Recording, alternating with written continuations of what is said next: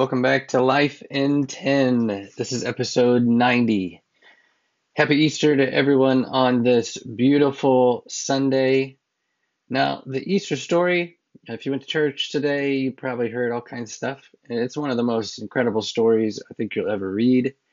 If you haven't read through it in a while, I really encourage you to do it. All the messages you heard today will have snippets of it, but it doesn't capture like the whole thing, the entire story. So take a chance and read it through when you have some time. It's just remarkable all that happened. And this is the story that's the backbone of a lot of major faiths and has changed the course of history. But here's what I find interesting. So Jesus, on 3 occasions, deliberately told his disciples what was going to happen. It was like a pre-warning. He was trying to prepare them for what was about to go on because it was going to be extremely challenging. It wasn't like he was going to just, move away or disappear. It was going to be brutal. So in Matthew 16:21 through 22, that's basically where he first said it. He said, Then Jesus made it clear to his disciples that it was now necessary for him to go to Jerusalem, submit an ordeal of suffering at the hands of the religious leaders, be killed, and then on the third day be raised up alive. Peter took him in hand, protesting, Impossible, Master, that can never happen. So there's the first one. He tells them, hey, this is what's going to happen, so prepare yourselves. Matthew 17, he does it again, verse 22. He says, let me find it. As they were regrouping in Galilee, Jesus told them, The Son of Man is about to be betrayed to some people who want nothing to do with God. They want to murder him. And 3 days later, he will be raised alive. The disciples felt scared to death. And then Matthew 20, verse 17 through 19. Jesus, now well on the way up to Jerusalem, took the 12 off to the side of the road and said, Listen to me carefully. We are on our way to Jerusalem. When we get there, the Son of Man will be betrayed to the religious leaders and scholars. They will sentence him to death. They will then hand him over to the Romans for mockery and torture and crucifixion. On the third day, he will be raised up alive. And those were all statements that Jesus made to explain his coming death and resurrection. Also, in 3 other occasions, he hinted at it, which were in John 12. So let me get over to there. I just find it interesting that he basically said, this is what's going to happen. And I feel like it was pretty clear. It shows John 12, verse 7 through 8. Says Jesus said, let her alone. She's anticipating and honoring the day of my burial. You always have the poor with you. You don't always have me. This is when the disciples, specifically Judas, was upset that I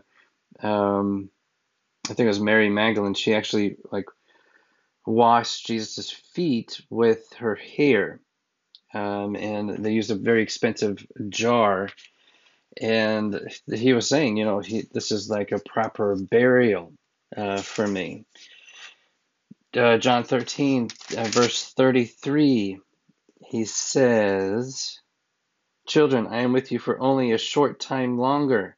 You are going to look high and low for me, but just as I told the Jews, I'm telling you, where I go, you are not able to come. So he said, hey, I'm only here for just a little bit. And then in John 14, verse 25, he says, I'm telling you these things while I'm still living with you, meaning I'm not going to be here much longer. The friend, the Holy Spirit, whom the Father will send at my request, will make everything plain to you. He will remind you of all the things I have told you. I'm leaving you well and whole. That's my parting gift to you, peace. I don't leave you the way you're used to being left, feeling abandoned or barefoot. So don't be upset and don't be distraught. He's saying, I'm leaving, but I'm not leaving you alone. So Jesus was sharing this with his followers. Scripture calls them the disciples or the apostles. They were handpicked to join him on his journey. They were with him when he was sharing these things. They were a part of the story. But how did they respond when everything Jesus told them actually happened. I mean, man, it's almost like they had never heard it before. Now, granted, if the disciples were anything like us today, maybe they just weren't listening. I don't think people listen anymore. They just hear whatever they want to hear and then they just stop. The disciples could have been the same way. Or maybe they heard him and just didn't want to believe it. We kind of see that with Peter when he attacked Jesus' words and basically said, no, that can never happen. But then it did. You know what the strangest part to me was of that whole thing? Yes, they were horrified by what was happening to Jesus, but do you know who they ultimately thought about when it came down to it? It was themselves. I mean, we see that when Peter denies knowing Jesus in Luke 22:54 through 62. I'll just read it to you because it shows plain and simple that, and Jesus predicted it and even told him that it was going to happen. So here it says, arresting Jesus, they marched him off and took him into the house of the chief priests. Peter followed, but at a safe distance. In the middle of the courtyard, some people had started a fire and were sitting around it trying to keep warm. One of the serving maids sitting at the fire noticed him and then took a second look and said, this man was with him. He denied it, said, woman, I don't even know him. Short time later, someone else noticed him and said, you're one of them. Peter denied it. Man, I am not. About an hour later, someone else spoke up, really adamant. He's got to have been with him. He's got Galilean written all over him. Peter said, man, I don't know what you're talking about. At that very moment, the last word hardly off his lips, a rooster crowed. Jesus then, the master turned and looked at Peter, or just then, Peter remembered what the master had said to him, before the rooster crows, you will deny him 3 times. He went out and cried and cried and cried.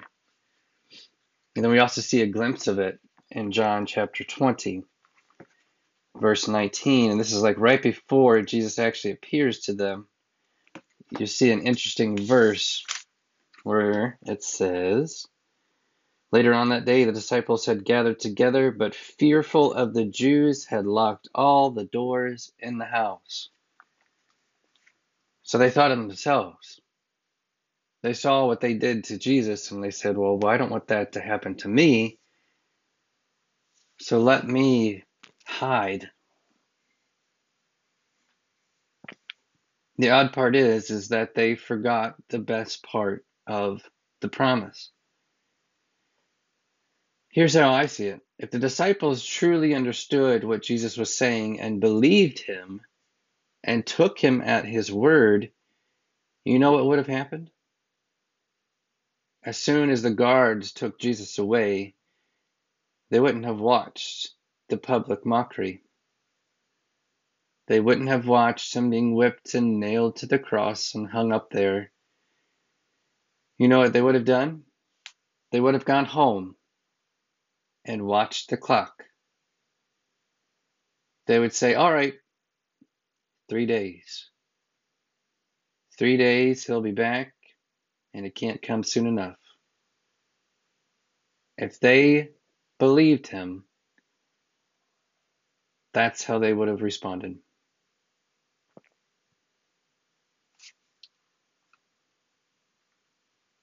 We are just like them. We don't trust him like we should, because if we did, our days would look so much different. All the worries and concerns and issues and problems and addictions and shortcomings, all of that should just go home and watch the clock, because he'll come through just like he did before. I hope you all have a wonderful week. Never forget that you are loved and highly valued. Have a great week.